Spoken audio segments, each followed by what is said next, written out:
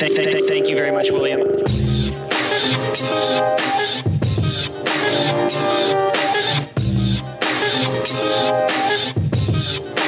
Hello, and welcome back to My First Kicks.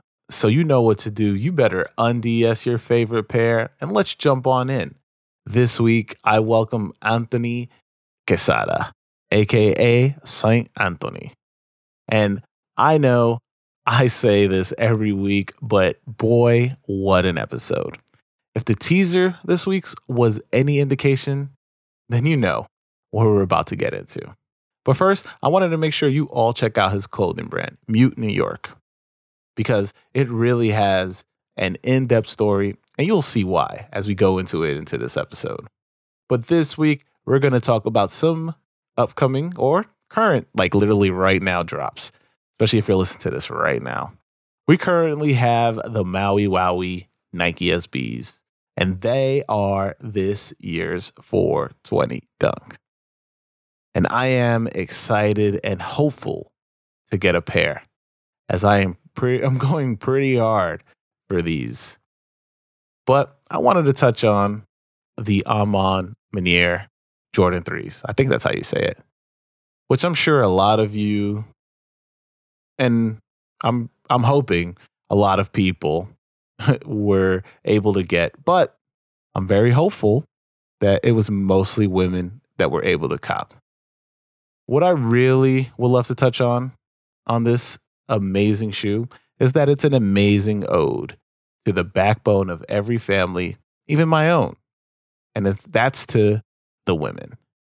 The fact that this shoe and the owner of Ama Manier made sure women were able to get a pair is amazing. As we continue to press forward and get out of this only men collect sneakers phase of sneaker collecting, I will always try to do my part to get those stories out there. And you know, got to shout out all the women out there. Being said, hopefully all the good vibes in this intro this week gives me good luck for those SBs. Anyway, on to where you can find Anthony. You can find him on all social medias as Saint Andonis Leon. The reason why I said it that way is because he spells it like Adonis. So Saint as in SAINT, ADONISLEON. And make sure you hit up the Mute New York IG page at Mute New York.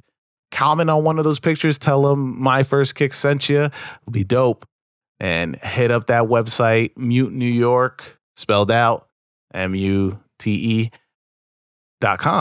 because you're just going to see all his stuff sold out. That man makes amazing stuff, and it just sells out really fast. Also, make sure to check out Anthony on this new app called Basic Space. I'm going to leave a link in the description. He drops exclusive colorways on there, so you don't want to miss out. Like I did. I missed out on everything. And you know where to find your boy. I am at Who Is Haas on all social medias. And you can find the podcast at My First Kicks Pod on Instagram and the Twitters. And hit up the link tree link in the description below, right? Oh, or I don't know. Is it below? Because this is a podcast episode and that's kind of like YouTube. Oh well. But now, on to my episode with Anthony Quezada.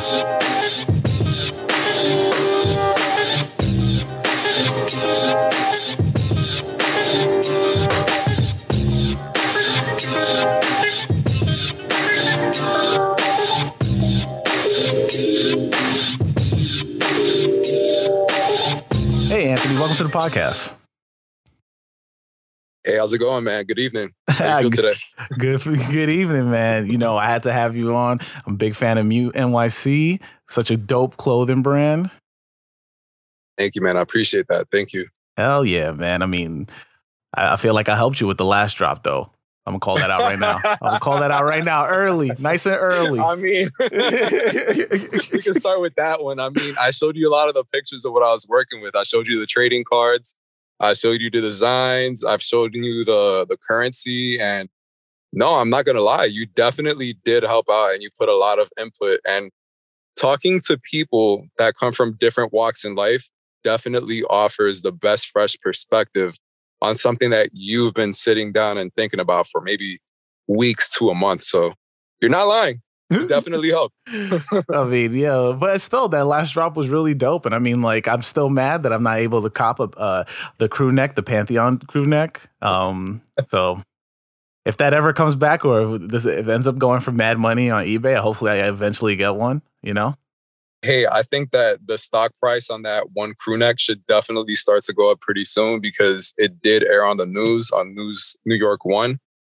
And yeah, I did feel like that's kind of the running joke that a lot of people had. They would usually say, yo, your stuff is never in stock. Like, do you even have an idea or a company? Because it doesn't seem like you're selling anything. But yo, that's actually, you just made me think of like a viral thing where I make a website of clothes, and it's like dope clothes, and it's just never in stock.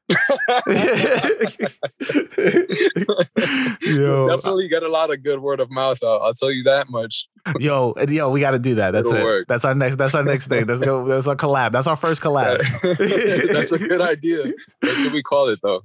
We should call it, I don't know. We'll figure it out during the podcast. We'll figure it out. Like, you can't just put it on the spot like that. You can't just put it. But it's a good idea. Since we started off with talking about your brand, how about we get people, my listeners, to know who you are? Introduce yourself, man.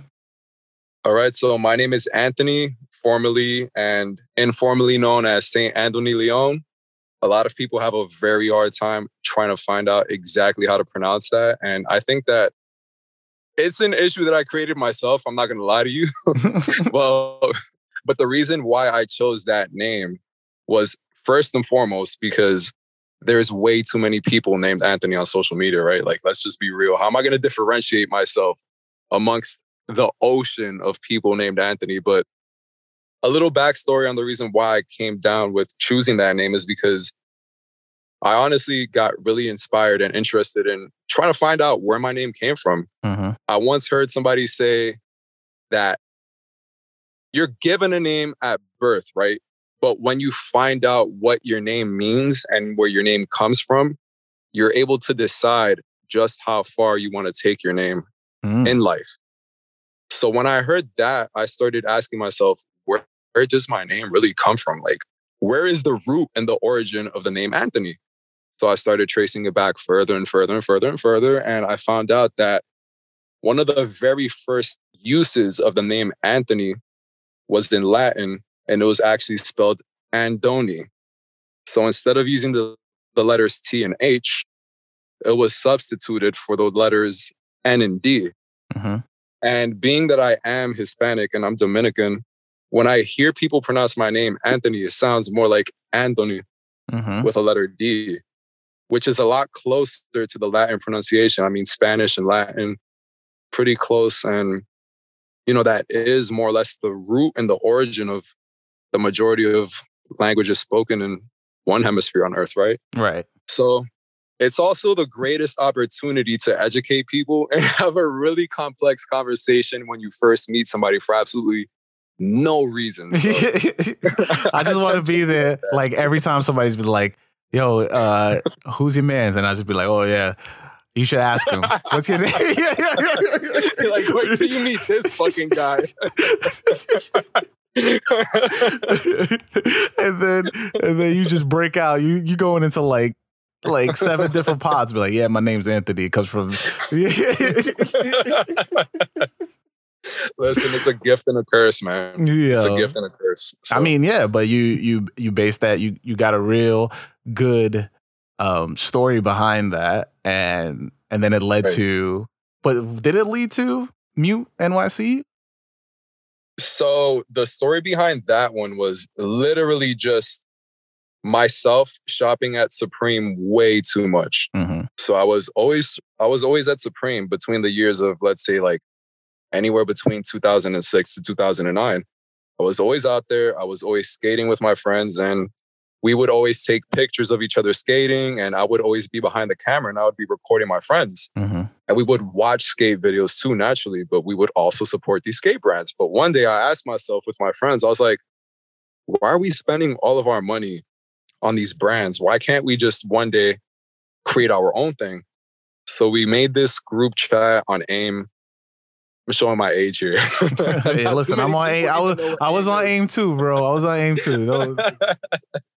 So we made a group chat or a chat room on AIM, and we started having a conversation like, yo, if we actually created this thing, like, what would we call it? We came up with all these terrible, corny, cliche names. Like one of them was Steezy. Because that's what you would say if somebody landed a really cool trick. You'd be like, yo, that was so steezy. Like that was hella tight. I remember that. There you go. So we just started throwing names around, and then I just said Mute. And then we were like, yo, that's so short. And that's actually really cool, because when you think about the greatest names there are, it's usually one word, and it's so close to sounding like just one syllable. It's really easy to pronounce. Like when you think about the rule of threes when it comes to CNN, ABC, NBC, Mute is kind of like right up there. It's just 4 letters. So it's stuck. And yeah, ever since then, I started introducing myself to try to work with graphic design on Photoshop. I had a cracked version of Photoshop CS5. That's what I was running on. I mean, I was on you late. I was on 7. I was on 7.0. Cracked version of Photoshop 7.0.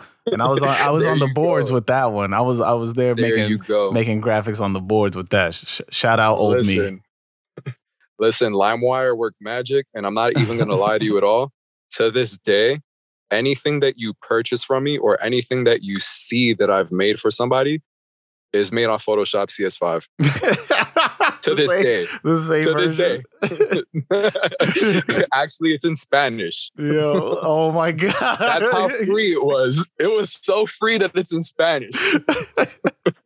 Like, I don't know what some of the options are in English anymore because I've been using it in Spanish for so long. Oh my God. You just expose yourself on a podcast now.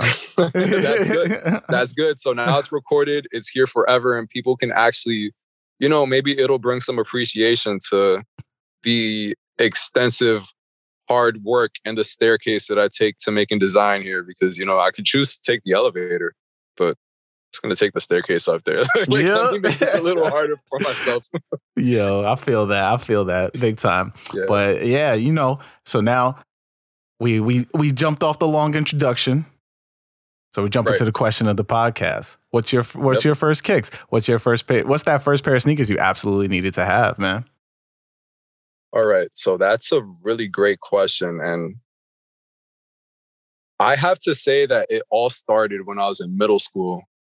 And being from the Bronx, you have to find a way to make sure that every time you go to school, no one makes fun of you, right? Mm-hmm. So when I first started going to the middle school that I was going to was actually on 167 in College Avenue by the concourse, I realized that there was a lot of value in the way you dress, because we went to school with uniforms. So there's really not much to separate you between the person who's next to you, right? Like, what are you really going to do to stand out? Sneakers were everything. So when it came to what I really, really, really wanted to have, I could probably sit here and think about, God, an entire wall that I saw at Modell's one time, or any Foot Action or Foot Locker wall. But I'm going to make it easier and say that the very first introduction that I ever had, formally, like consciously aware to Jordans, were the Maze Jordan 2 lows. The white ones with the yellow wing Air Jordan logo on the tongue. So that was the very first introduction that I had formally, like when I knew what Jordan was, when I knew what Nike was, because I had playoff 8s as a kid. Okay. And I have a couple of pictures of myself as a kid wearing different sneakers and shoes, but like formally conscious and aware of what it was that I wanted, with the power to choose with my parents, like I want those. That was my first introduction. So that was the one pair that I needed to have. And I actually got it on clearance. So being that it was on clearance, it was actually a size and a half bigger than my actual size. You always have to go a size and a half bigger or one size up. That's the rule, man. Yeah, exactly. I was in middle school. So, my parents were like, yo, your feet are going to grow. So we're going to make sure you actually get a bigger size. But yeah, I trashed them, but I used the white sneaker paint to paint them over. Oh, I used Clorox to clean them. I would bleach the laces. And to make the story that much sweeter, when the pandemic started, what I started doing was backtracking and thinking about all the things that I always wanted as a kid, right? So I actually managed to find that same exact pair on Mercari, pretty much close to DS for just $90. So, wow. Yeah, I still have them. That's dope. That's dope. I love when you're able, because I'm still trying to do that, and revisit get that first pair of SBs that I copped. I copped the khaki SBs, which is my first kicks, and I talk about it. But I'm still trying to get another pair of them because I don't know if I loved them as much as I thought as I think I do now. But I think as just realizing what it actually meant to me, I'm just I need to find another pair. Yeah. So no, I definitely understand what you're saying. I mean, in the pandemic, that's all I was doing. I was just looking through Mercari, Depop, and Poshmark. I'm like, I want to find what I had. Let me find a way to find them. And I found a whole lot of things that I always wanted to, try to locate. But I think that because the pandemic happened, everyone they were trying to find a way to make money off of what they had at home because a lot of people were tight on cash. Like you're stuck, you might have lost your job. And naturally, there's a lot of people who were looking to spend money and you're looking through listings. And I think that both of them meeting at the same time simultaneously kind of created this rare space for collectors where, look at the trading card industry right now. It's booming, but a lot of people were stuck at home and people were like, yo, let me start cleaning. Start cleaning. You're like, oh shit, I have these trading cards that are worth like $5,000. Let me start listing them. And I think that was that perfect storm for that secondary market where people are just now finding that there's a lot that they missed out on in life that you could just easily find online now. Yeah, and it's also transcended to back in our time where for any of you young cats listening out there, oh my God. but back in our time, when we would just jump on eBay and just type in SB or Nike and just start looking at every single page. Now that the pandemic brought that up because a lot of people don't know what they have, or, you run into the people that do know what they have and they don't want to let go of it. Like that guy who does not want to sell me a pair of Vapors for $150 with no box. But the thing is just the way we are in this circle because of the pandemic that we're getting that the thrill of the hunt. The thrill of the hunt is in my opinion is kind of back because of that. It doesn't matter about the sneakers app right now, but it does matter about, am I able to get a pair of some sneakers that I felt nostalgic for by going on these other sites, these offshoot sites that are on eBay, like Mercari, Depop, and just typing in Nike and trying to find that pair again. No, absolutely. And man, I'll take it one step further. You said you were showing your age by talking about eBay, but I'm not too sure that there's a lot of people out there who are actively combing through sites like Soul Collector and ISS because that's where I came up on the majority of my SBs. My Money Cat SBs that I still have to this day, I came up on them from Soul Collector and I grabbed them for $90. Where did I get them? I went to the Manhattan Mall. I did a meetup there. Meetups. Oh man, sneaker meetups. Sneaker meetups, man. I got a good story about how I got my purple pigeons. That's a good story. Well, just jump right into it. Why are you gonna stop yourself? Hold on, let me section this off for 15 minutes in. Hold on.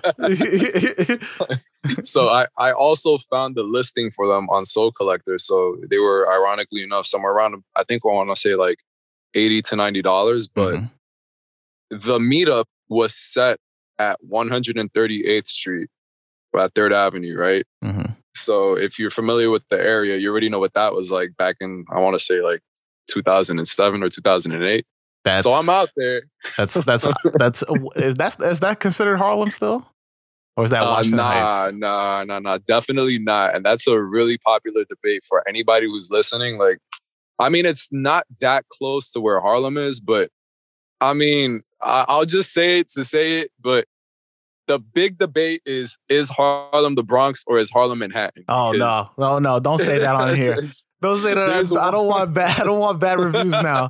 But like, get this Anthony kid off the podcast. I never want to hear him again. Nah, what is he talking about? But like you could be really close on one side of Harlem where, technically you're really close to Manhattan. But as soon as you pass all of 3rd Avenue and you get down from that side, you're pretty much in Harlem. But anyway, I was at 138th Street and 3rd Avenue. Yeah. Right across the police precinct. And I'm like, where is this guy at? So I'm waiting for like 30 minutes. This is before text messaging is really even a thing. So you don't even know when you're getting a text. I had a BlackBerry Pearl. And I'm just standing on the corner. I'm like, yo, where is this guy? Like every car that pulled over, I'm like, is that him? Is that him? Is that him? I was really young at the time. I took the train. Scary. I didn't have a car. Scary. Exactly. I'm like, where the fuck is this guy? Like, I don't know if he's coming on foot. Like, you never really know because you don't really have the internet back then either. Mm-hmm. That's another privilege, like how could you access a full website on a BlackBerry Pearl? You couldn't do those things back then. You know what I'm saying? So I'm over here just waiting and waiting and waiting for a text message to come in. I'm just like praying that this guy actually saved my number because I DM'd him my number, but you don't have any internet to access any of these things. And there wasn't any service on the trains either. So while I'm waiting, this guy pulls up. And I thought it was the guy who was going to come with the sneakers. And he walks up to me and he's like, what's up, man? I'm like, nothing much. What's up? And he like reached out his hand to give me a pound. And I'm like, this must be the guy. So I gave him the pound and he like tucked it in and he held me in for like a couple seconds. He's like, you look like this guy I went to the gym with, man. Like, you're so tall. Like, are you him? Like, this guy is literally with his chin on my shoulder. Yo, what? I'm like, bro. I was like, I don't know you. So I pushed him off me.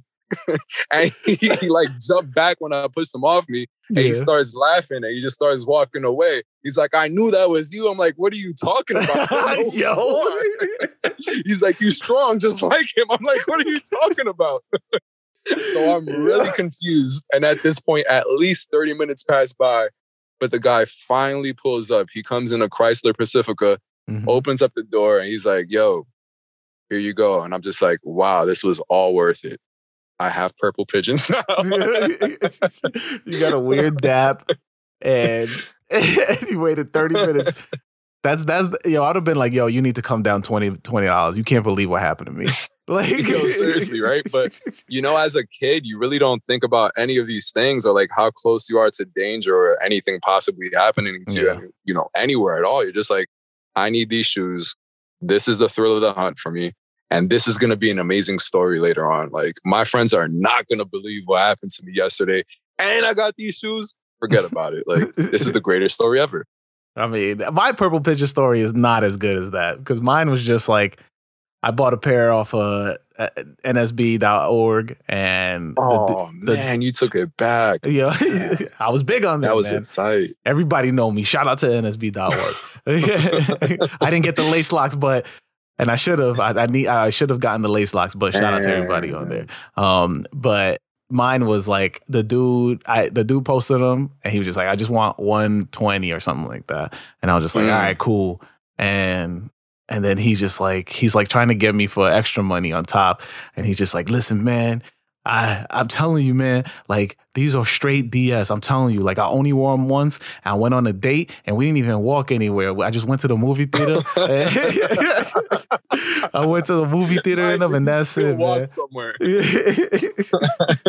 I just went on a date, man. Come on, give me the full. Like I think he wanted like 150. I talked him down to 120 or something like that. And then I got the box. And then I looked at the box. This dude bought them off of Flight Club. So they have the Flight Club price on it. Wow. And I'm like, yo, I got this dude hard because he paid $180. It says it right there. I still have the box. Still says $180 on it. And yeah, it's crazy. Man, let's not even mention the fact that the quality for photos back then on listings was so poor. So bad. Like, you could barely make out that there were stars on a dunk. Like, you would have to ask somebody to hold it in a specific lighting setting. Like, go outside at 3 p.m. and make sure that you tilt the shoe so there's no shadow. Yeah. Mind you, there's like no time between the internet to the point where you know that you're going to get a DM and your phone is going to ring and you see the banner with the message notification. No, like, you really got to refresh a page like 30 times. Go to AOL Mail to see if you got the email because the website was slower. Man, forget about it. But I guess I did I bought an actual camera, but it wasn't just for that. I used to like taking pictures. So I bought like an old Sony, and I would just take pictures. Like, it would my pictures wouldn't look bad because I would just do that. But you know what used to piss me off is the people that be like, yo, these are like 65% stars, and then you look at the shoe and there's like no stars on the goddamn thing. Man, and then even worse, when they would hold the picture, or like they'll take the picture at a specific angle and you'll never see the heel drag. Oh, yo. Then you open up that box. Oh my God. You'd be like, where's the heel? Angle. Yeah, 90-degree angle. Like, do you walk backwards? Like, were you moonwalking in these shoes? Like, what happened? So for people, just because a lot of people ask me, like, what are we talking about sometimes? So for people who do not understand this, stars, so on Dunks and Air Forces, there are actual literal stars in the front of the shoe towards the bottom of the shoe, right? Where the sole is. Please tell me you know what the sole is. Not you, Anthony, but the people that are listening. But that's what we're talking about, stars. And usually when you walk, they start disappearing. So people when you 100% stars, that means there's all the stars are there. But once you start looking at the bottom of the shoe and you're walking with the shoe, the stars start disappearing. So people will be like, hey, we've got 80% stars now. We've got 70% stars. And then heel drag is if you're dragging your feet whenever you walk, which I do. So all my sneakers do tilt at the back. It's the back of the shoe. They just get beat down. But I mean, what was it? So how early did you get into sneakers? And were you able to like afford them during like high school and stuff like that? Because I was a late bloomer. I didn't really get to it until like before college. Right. So I was really obsessed with sneakers in middle school, and the best introduction that I had to sneakers around that period of time was, ironically enough, I was at the doctor's office waiting for a physical, and Oprah was on. Who was on Oprah that day? Michael Jordan. Oh, I thought you were going to say Chris. Chris from Flight Club. No. Michael Jordan was on that day, but he was promoting the book, Driven from Within. So for those who are not familiar, you can do a quick Google search, but this book had come out around the time that they were celebrating the Jordan 20. So it was literally a documentary style book, or an autobiography, or a biography rather, right?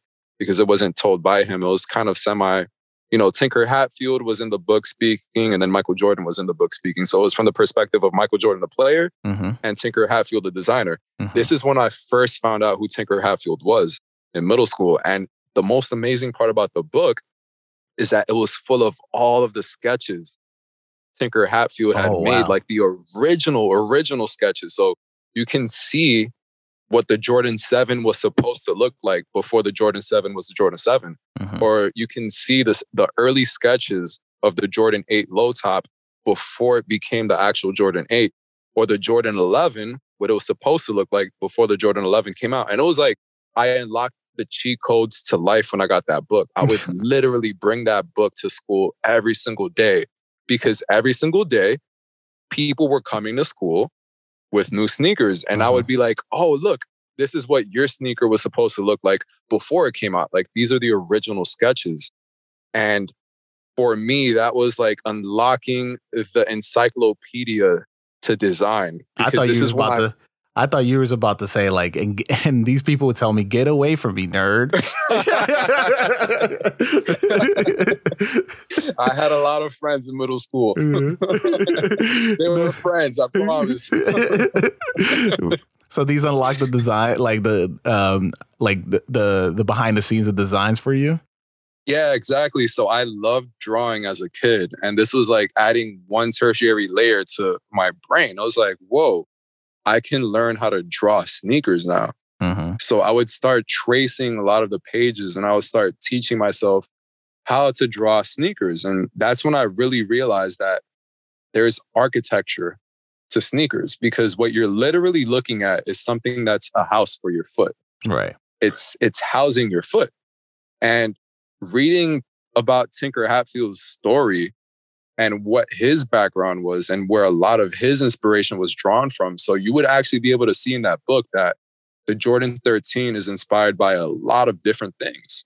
Or you would be able to see that these laser etched designs on the Jordan 20 all have specific stories. And if you actually zoom into each and every little intricate design, it's actually a reference point to certain points in Michael Jordan's life. But just looking through that book made me become obsessed with all of the ideas that sneakers can lead to. And it's not just a shoe. It's more than a shoe. It's literally the foundation of how your day starts. Because how are you going to walk outside and go about your day in New York City without wearing shoes? I mean, you walk outside, you got no shoes on. People are going to ask you two questions like, are you, I don't want to use the term homeless, but people will look at you and, they'll ask you, yo, like, what's going on at home? Like, why don't you have shoes on today? Like, did you get robbed?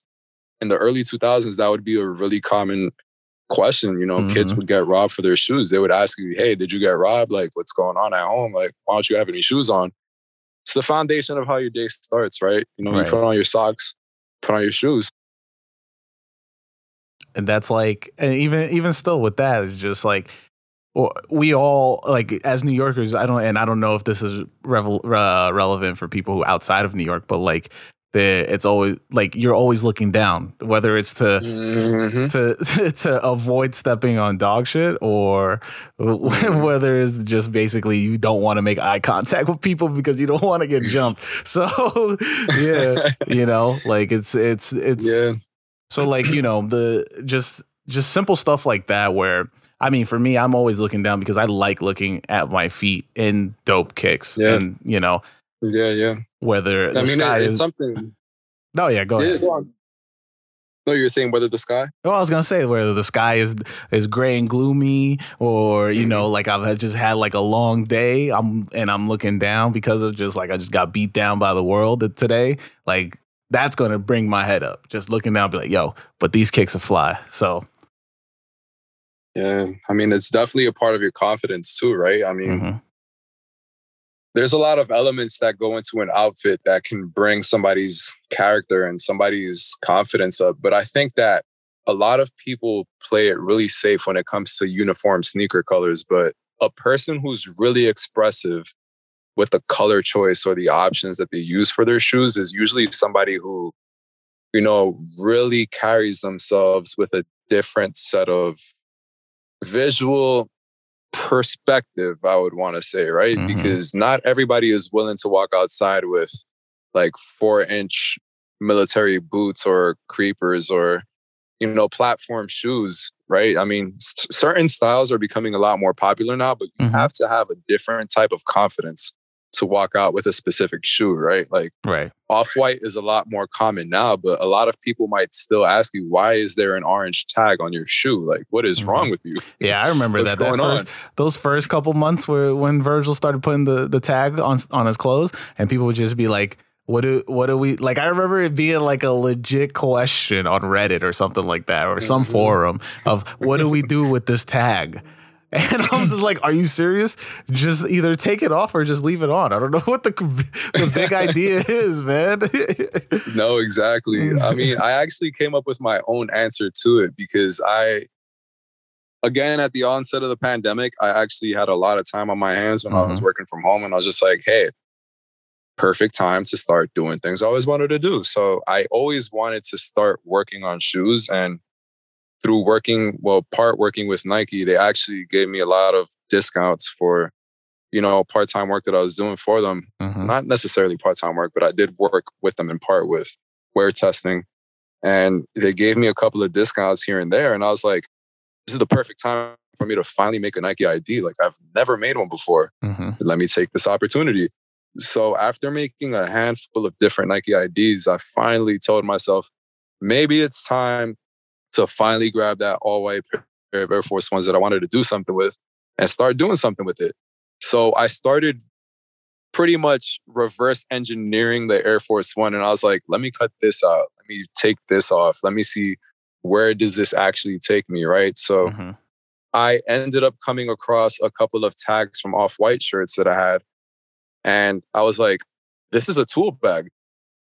If you really want to think about it, if I take this tag, cut it, and take this string and take these plastic tags, I have a tool bag. Just like when you order something from IKEA, you pull out that plastic bag and you have Allen keys in there, you have a set of instructions. I was like, maybe these hang tags and everything that comes with it as far as branding is concerned can actually be used as an additional tool bag to make something else that I want. So I started taking all the labels that I had from shirts. Like I actually cut out a couple of labels, well, two of them to be specific, from two Off-White shirts. And I took a tongue from a Chuck Taylor 2 that I have. It's actually really nice pebble leather and it's all white. And I cut it out from both pairs and I took it to the Air Force One and I started retooling the shoe using the hang tag pieces and trying to come up with an idea for what this shoe would look like as a hybridized Frankenstein. Just like, I'm going to compose all these pieces together and now this is a shoe. So I think that when we look at something like that, we kind of don't give ourselves the opportunity to create something brand new. Right. And it's actually the idea that I had for the basics-based collaboration that I had with Mute. So I had all of these hang tags and I had two options, right? I could either place these hang tags on these hoodies or I could just sell you the hoodie with no hang tag stitched into the hoodie and put it inside of a bag and let you decide whatever you want to do with it. You now have two products that you can own that are branded by Mute now. You can take this hang tag and you can sew it into an Air Force One that you want to make, right? Now you have a Mute Air Force One. Or if you want, get a blank shirt and sew this label into that shirt. Now you have a t-shirt by Mute and you have a hooded sweatshirt by Mute. So I think that if we took that approach to products a lot more, we'd realize that from the standpoint of consumers, we have a lot more power when it comes to deciding what a finished product is. You know, like we're so used to just receiving a product and saying, this is a finished product. But when have you ever taken a step back and asked yourself, what does a finished product really look like? Right? Is it what the company is deciding is a finished product? Or is it me, the consumer, who is actually a lot more creative than the company, who has this piece that I could pretty much retool and make it my own now? I mean, I do you think that the DIY spirit is more active now, or do you feel like it's dwindled down? And this is something that's just like, you know what, I'm gonna inspire myself like into doing this stuff. I feel like you and we've definitely been a part of a lot of these conversations for the past couple of months, right? But yeah. When it comes down to it, I think that I'm going to continue having the same exact standpoint. Like, let's be honest, let's be upfront. A lot of what you see, for the most part, has very little thought process behind it. And it's absolute trash. It's garbage. It's just fluff for the sake of being able to say, listen, I made this and I'm cool. I have clout. But in the ocean of all of that, there's going to be a couple of kids out there who are actually going to create something that's going to lead to something greater, right? When I think about when I started graphic design and when I started printing my own t-shirts, I was in a class on Skillshare with the one that Jeff Staple hosted that there were over thousands of submissions, right? But at the end of the day, if you were to take a look at those classes, how many of those people were actually still doing what they started? It takes a lot of grit and it takes a lot of effort to be a mainstay anywhere. Right. And, you know, even if it's a mainstay to you, to yourself, to your core, whatever your idea is, at least you stuck with it. And when it comes to the DIY culture, you can easily see today, like, who's doing it just to capitalize off a clout and make a couple of bucks, and who's really got this backbone and the structure for forming a company. There's a couple of people out there, like one of my really close friends, his friend is, his name is Donnie, and he does a dunk, but with a pair of dice on it, right? And a lot of people might be able to take a look at it and say, hey, look, like this is, something that we've seen before. But in reality, he's really got a mind for it. And he actually comes from customizing sneakers, and he has a lot of good work that he's put out there before this and before the idea of him making his own shoe. But he's definitely one person that I can tell is not going to stop there. He's not going to stop there at all. He has a lot of ideas. He might just get started with this one right now, but you can tell he's full of ideas, and he's not going to slow down anytime soon. No, yeah. I mean, I don't know. I've been thinking about this like huge explosion of just like people just redoing already made models, already popular silhouettes that we've already seen for years. Like, and they're just like, oh, I'm going to just, I'm not going to call out anybody, but I'm just going to change this check to something else. Like, I'm just, you know what I mean? Like, Yeah. I don't know how to feel about it, because I feel like as somebody who, I want to say, I stifle my own creative ambitions ever since high school. And like if you look at something and you can envision something else, that means you are, you're gifted in that vision. Like you're not like, when to me it's like, I don't know, like to me, like when I look at art and I studied art and all this other, and I studied art for college and like the Met makes me angry sometimes, but that's my favorite museum though. No, it's dope. I said the Met, it makes me angry sometimes because there are some pieces of art there that you just like, why is this here? But yeah, no, for sure. Yeah, but like I think it's just when what I feel is lacking is that people aren't taking something and making it something else. They're just building on top of what we already have. And instead of just being like, yo, how about we do this with it? It's just like, how about we change this? You know what I'm trying to say? Yeah, I definitely understand what you're saying. Yeah. I mean, and I just wanted to know, like, you're somebody who you're like, I get it. Like shirts, it's like everybody can have it, but what separates shirts from another? What separates another shirt from another shirt? And besides the fabric and the design on it, right? Like it's hard to be in that space. But like when it comes to sneakers, I feel like what essentially is the sneaker? What is essentially the selling point? Is it the logo, or is it what's the story, or there's so many avenues somebody can take, because it's not about, I don't think it's a specific model. Sometimes specific models hit people, but I also think is that like you can start from scratch and still captivate an audience is my thing. No, I definitely agree with you. And I think that it has a lot more to do with our relationship with capitalism and consumption in America, right? Just because you can do something doesn't mean that you should always do it. Sometimes some ideas are better as a conversation piece and not necessarily as a company, which, at the end of the day, you're free to give it a shot and try to see wherever it takes you. But if you're not the type of person who's going to be willing to dedicate yourself to building something greater than just this funny idea that you had, then maybe you're not the right person for the business. And maybe you should get that idea to somebody who's better suited to scaling it in one way or another. But, when it comes to the space of curation and social media, there's never going to be an end to the amount of kids out there who have money on their hands and they're like, yo, I have this cool, funny idea. How about instead of a Nike swoosh, we put a pencil with an eraser tip? Right. And like we call these the erasers or the number 2 pencils instead of the Air Force One. It's just like, I get it. I understand. But, I think we have to be a lot more responsible with how we choose to create, because we live in a world that, there's a lot of trash. Yeah. And I can say that metaphorically for what people produce too. There's a lot of trash.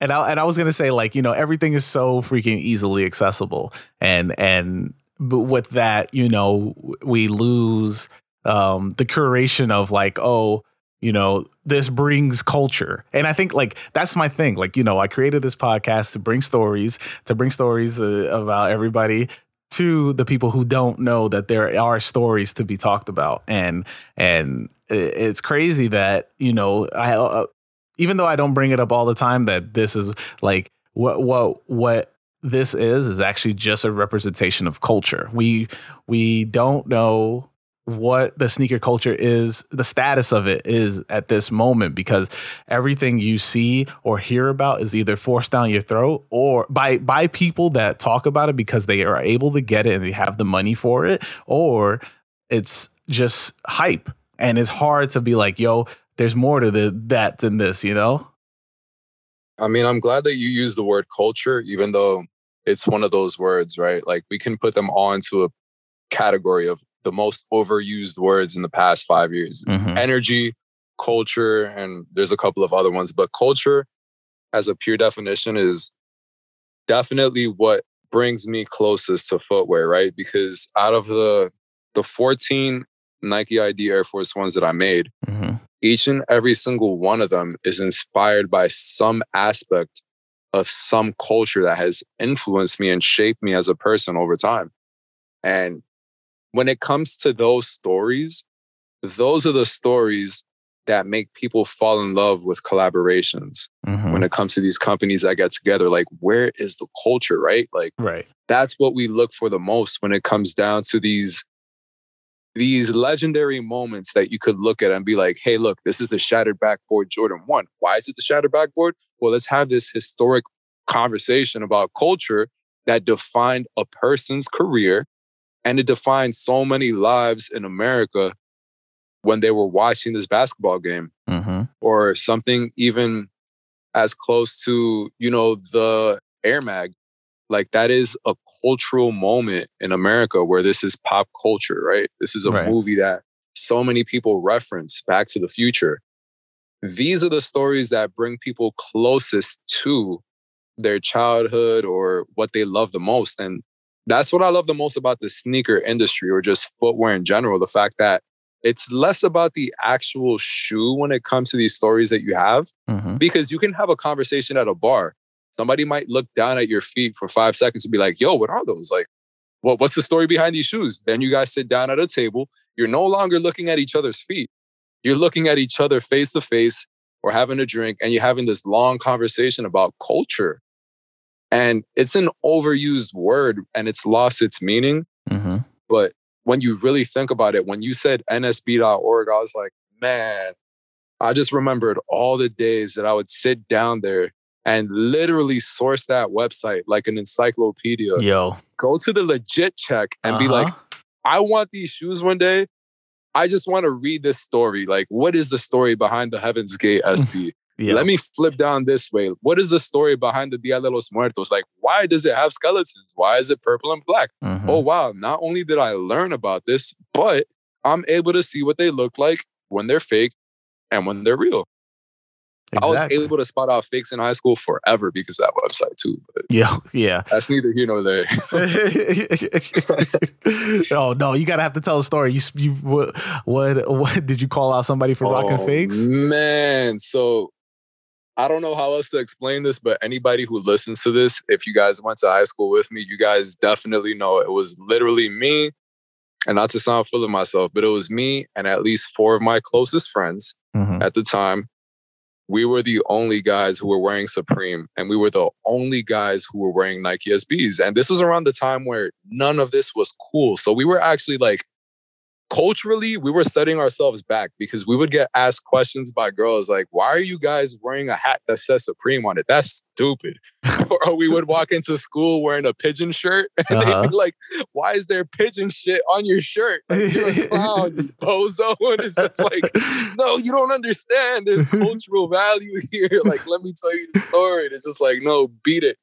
But man, like we were the only guys who were actively going out there into Soho during the period of time where people were going to stores like Steve and Barry's and buying Marberries, or going to Manhattan Mall and going to Aeropostale, we were just like, we were going to Soho, we were going to Kid Robot, we were walking into Bape, we were going into Supreme, we were going into stores like Clientele. We were like, this is our niche. We can skate everywhere.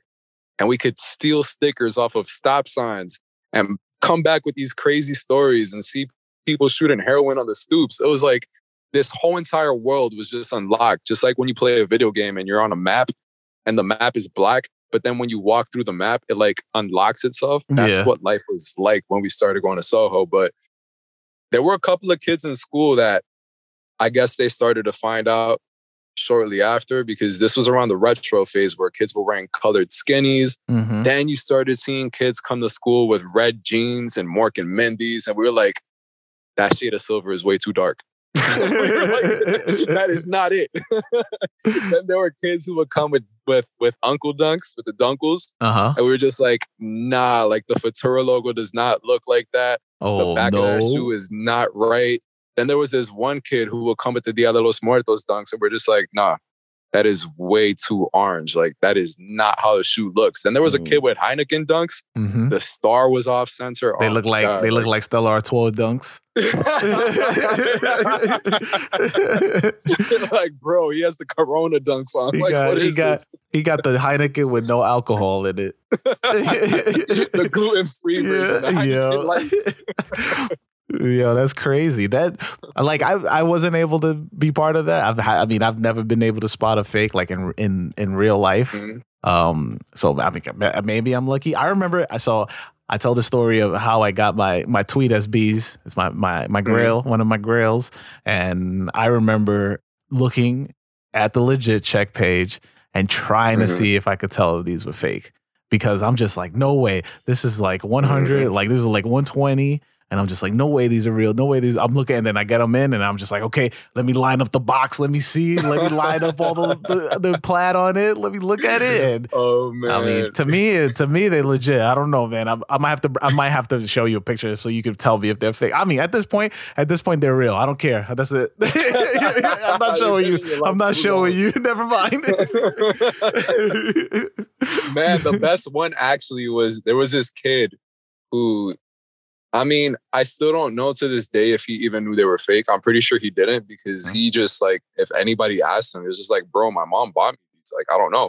And he really, like, it wasn't even him selling the story. Like, he truly didn't know what they were, and his mom bought them for him, but they were Melvins. And the black ones or the white ones? The black ones. We just knew they weren't real. We were like, the stitching is off. The embroidery on the back is not right. Like, the swoosh is a little way too low. The panel on the lateral side is not matching up. It was just, oh man, like, we would just go in with ourselves. Like, we wouldn't be forthcoming with telling kids that their shoes were fake. But, you know, when we got together and we would just sit down at the lunch table, we would see kids walk by and we'd just be like, I know you see what I'm seeing, right? We'd just be like, nah, those are not real. They'd just be like, hold on, let me try to go to the trash can really quick and get a little bit closer so I can see that. Then they come back and be like, nah, man, those are not real. Those are like, no should go. we tell them? Like, nah. Like, nah, we're not gonna tell them. It's all right. Oh man, I would feel bad. I would feel bad. I don't know if I don't. Yeah, I think you guys did it right. I don't think telling them, because during that era, it was like you could tell a fake Jordan, and people would be like, "Yo." Then you get clown, but you can wear a pair of fake Dunks in high school and people not know, because people weren't really messing with Dunks during that time. No, not at all, man. And like, when I really think about it, I don't think that people like us give ourselves enough credit for literally being ahead of a multi-billion-dollar industry before it happened. Right? Like, let's estimate that value at multi-trillion-dollar industry, because Supreme alone sold for $2 billion to the Carlyle Group. So like, let's include the macrocosm of footwear into that with the resale market, and just say that we were literally ahead of a multi-trillion-dollar industry before it ever even happened. Nah, yeah, that and it's crazy because, like, you know, people don't realize that we are the consumer. As the consumer, we have the power to be like, yo, this is what's going to be next. Like, or like this is where my hard-earned money is going towards. In the beginning, like when you're a kid, or like a kids now these days, that they just look at it and it just be like, oh, I gotta spend my money on this because I don't want to be out of trend. But I hate saying back in the day, but I'm gonna just say it. Back in the day, it wasn't about being in trend. It's about being ahead of the trend. I mean, at least that was it for me. Yeah, no, for sure. Like that was definitely what we felt whenever we were going to these stores like Kid Robot. We were like, man, they have some really cool clothes, but they have these really cool vinyl collectibles that are actually a lot cooler to showcase in your room because you can't put your t-shirts on a rack and put them on a shelf. Like these figures can go on a shelf. And this was before anything else, to the point where Kid Robot was priced like Bape back then. And not too many people even know that. Like there was literally a period of time where if you walked into Kid Robot, a sweater or a hoodie or a jacket would probably run you anywhere between $150 to $200. And this was when they only used the robot head logo. And man, it was a different time, but we were just able to forecast all of these trends to the point where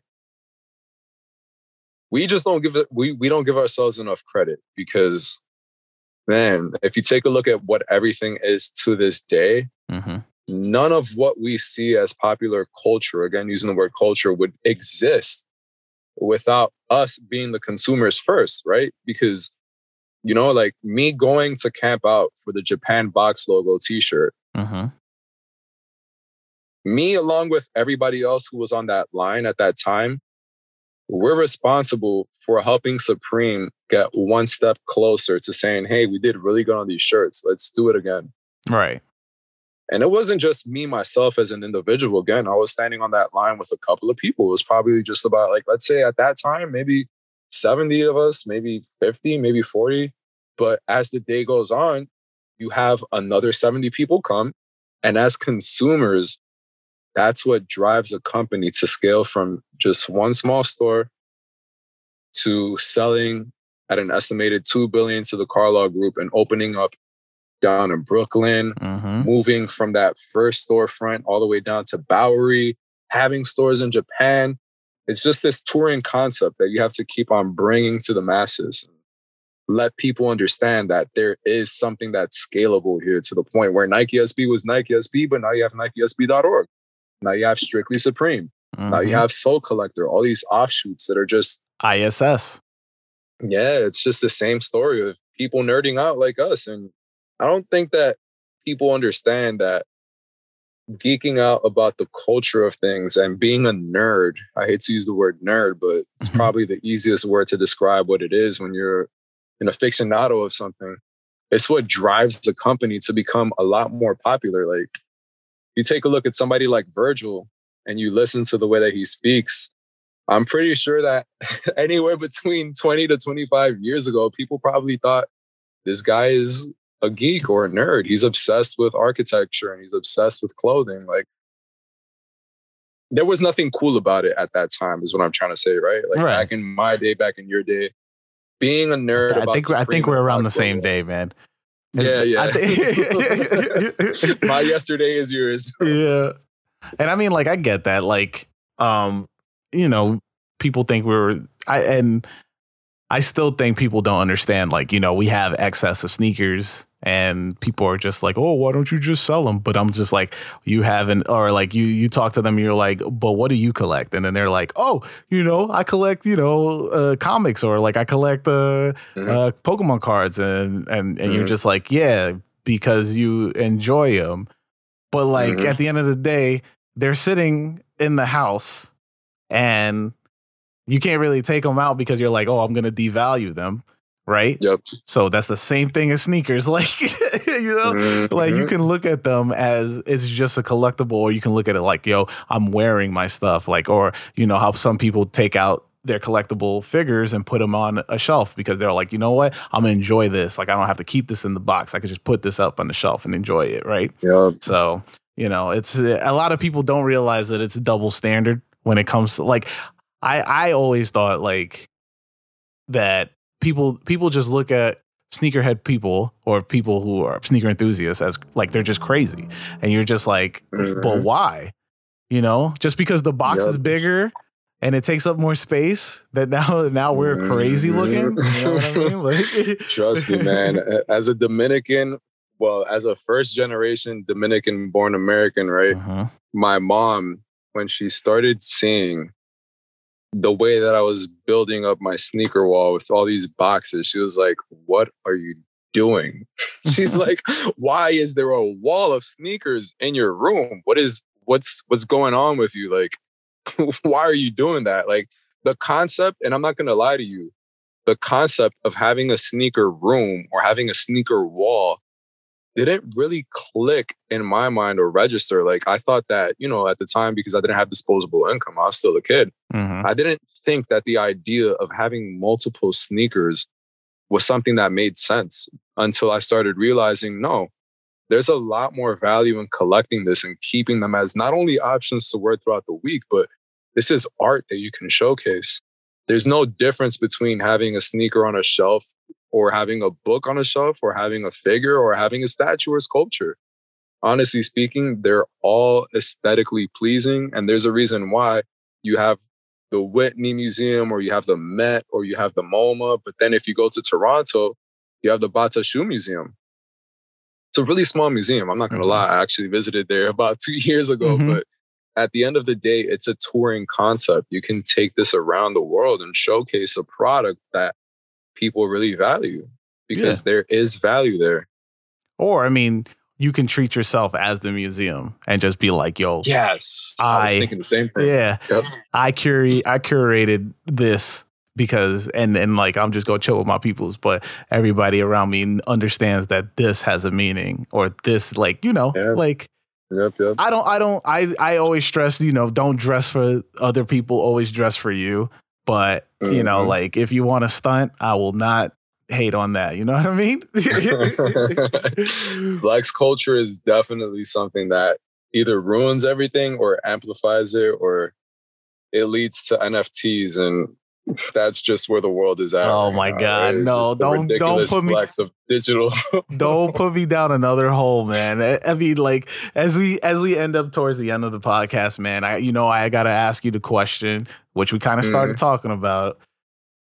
What does the thrill of the hunt mean to you? To me, the thrill of the hunt is what makes you wake up in the morning, right? You all have a morning routine when you wake up in the morning. You all have schedules, these things that you want to get done throughout the day, but we all leave space in our minds for something that is either driven by leisure or something that's driven by personal interest or a hobby or something that you might just have been obsessing over the past couple of days, that you have a open page on your tab on the internet. For me, it's that. It's the idea that's always running in the back of my operating system that I would call my brain. For me, it's the difference between how much you spend to acquire something and where you want to acquire something, right? Because again, wrapping it back to the conversation of how people go to insane lengths to just have a flex in today's society, to me, it's not about how much you spend. And you can apply that logic to anything, whether it's cars, whether it's food, whether it's any industry that we all take a part in on a daily basis. To me, there's a lot more value in sentiment than there is on a price tag.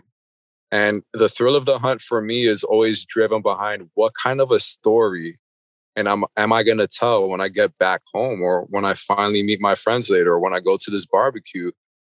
What is it that's really going to grab people's attention? And it's not that I think about grabbing people's attention first. It's whatever grabs my attention first. And when it comes down to the thrill of the hunt, I'm definitely a lot more driven by the value and sentiment, because that's what's going to make anybody scavenge the earth. There's a lot of things that I still would love to have from my childhood, but guess what? I'll never be able to have these things ever again, because either they don't exist anymore or the technology wasn't there to record these moments anymore. And when you get closer to that, that's the reason why all these industries run on a retro cycle and things keep on coming out over and over and over again, to the point where Nike has a specific department that's dedicated to literally archiving their own work and making sure that they recreate that same exact model so that their archive doesn't deteriorate. Mm-hmm. Preservation and sentiment is what definitely fuels a thrill for the hunt for me. Yo, perfectly put. Let everybody know where to find you. Got it. Well, you can definitely find myself, my personal page on Instagram at Saint Andonis Leon. That's SaintAndonisLeon. You can follow my business page at Mute New York. And you can find the website at mutenewyork.com as well. We just had a collaboration with Basic Space, but all those sweatshirts are sold out.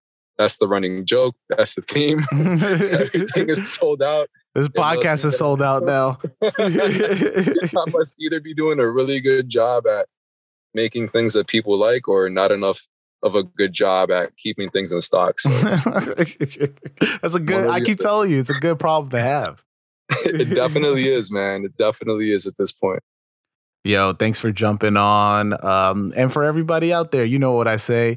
Wear your kicks. Peace. For sure.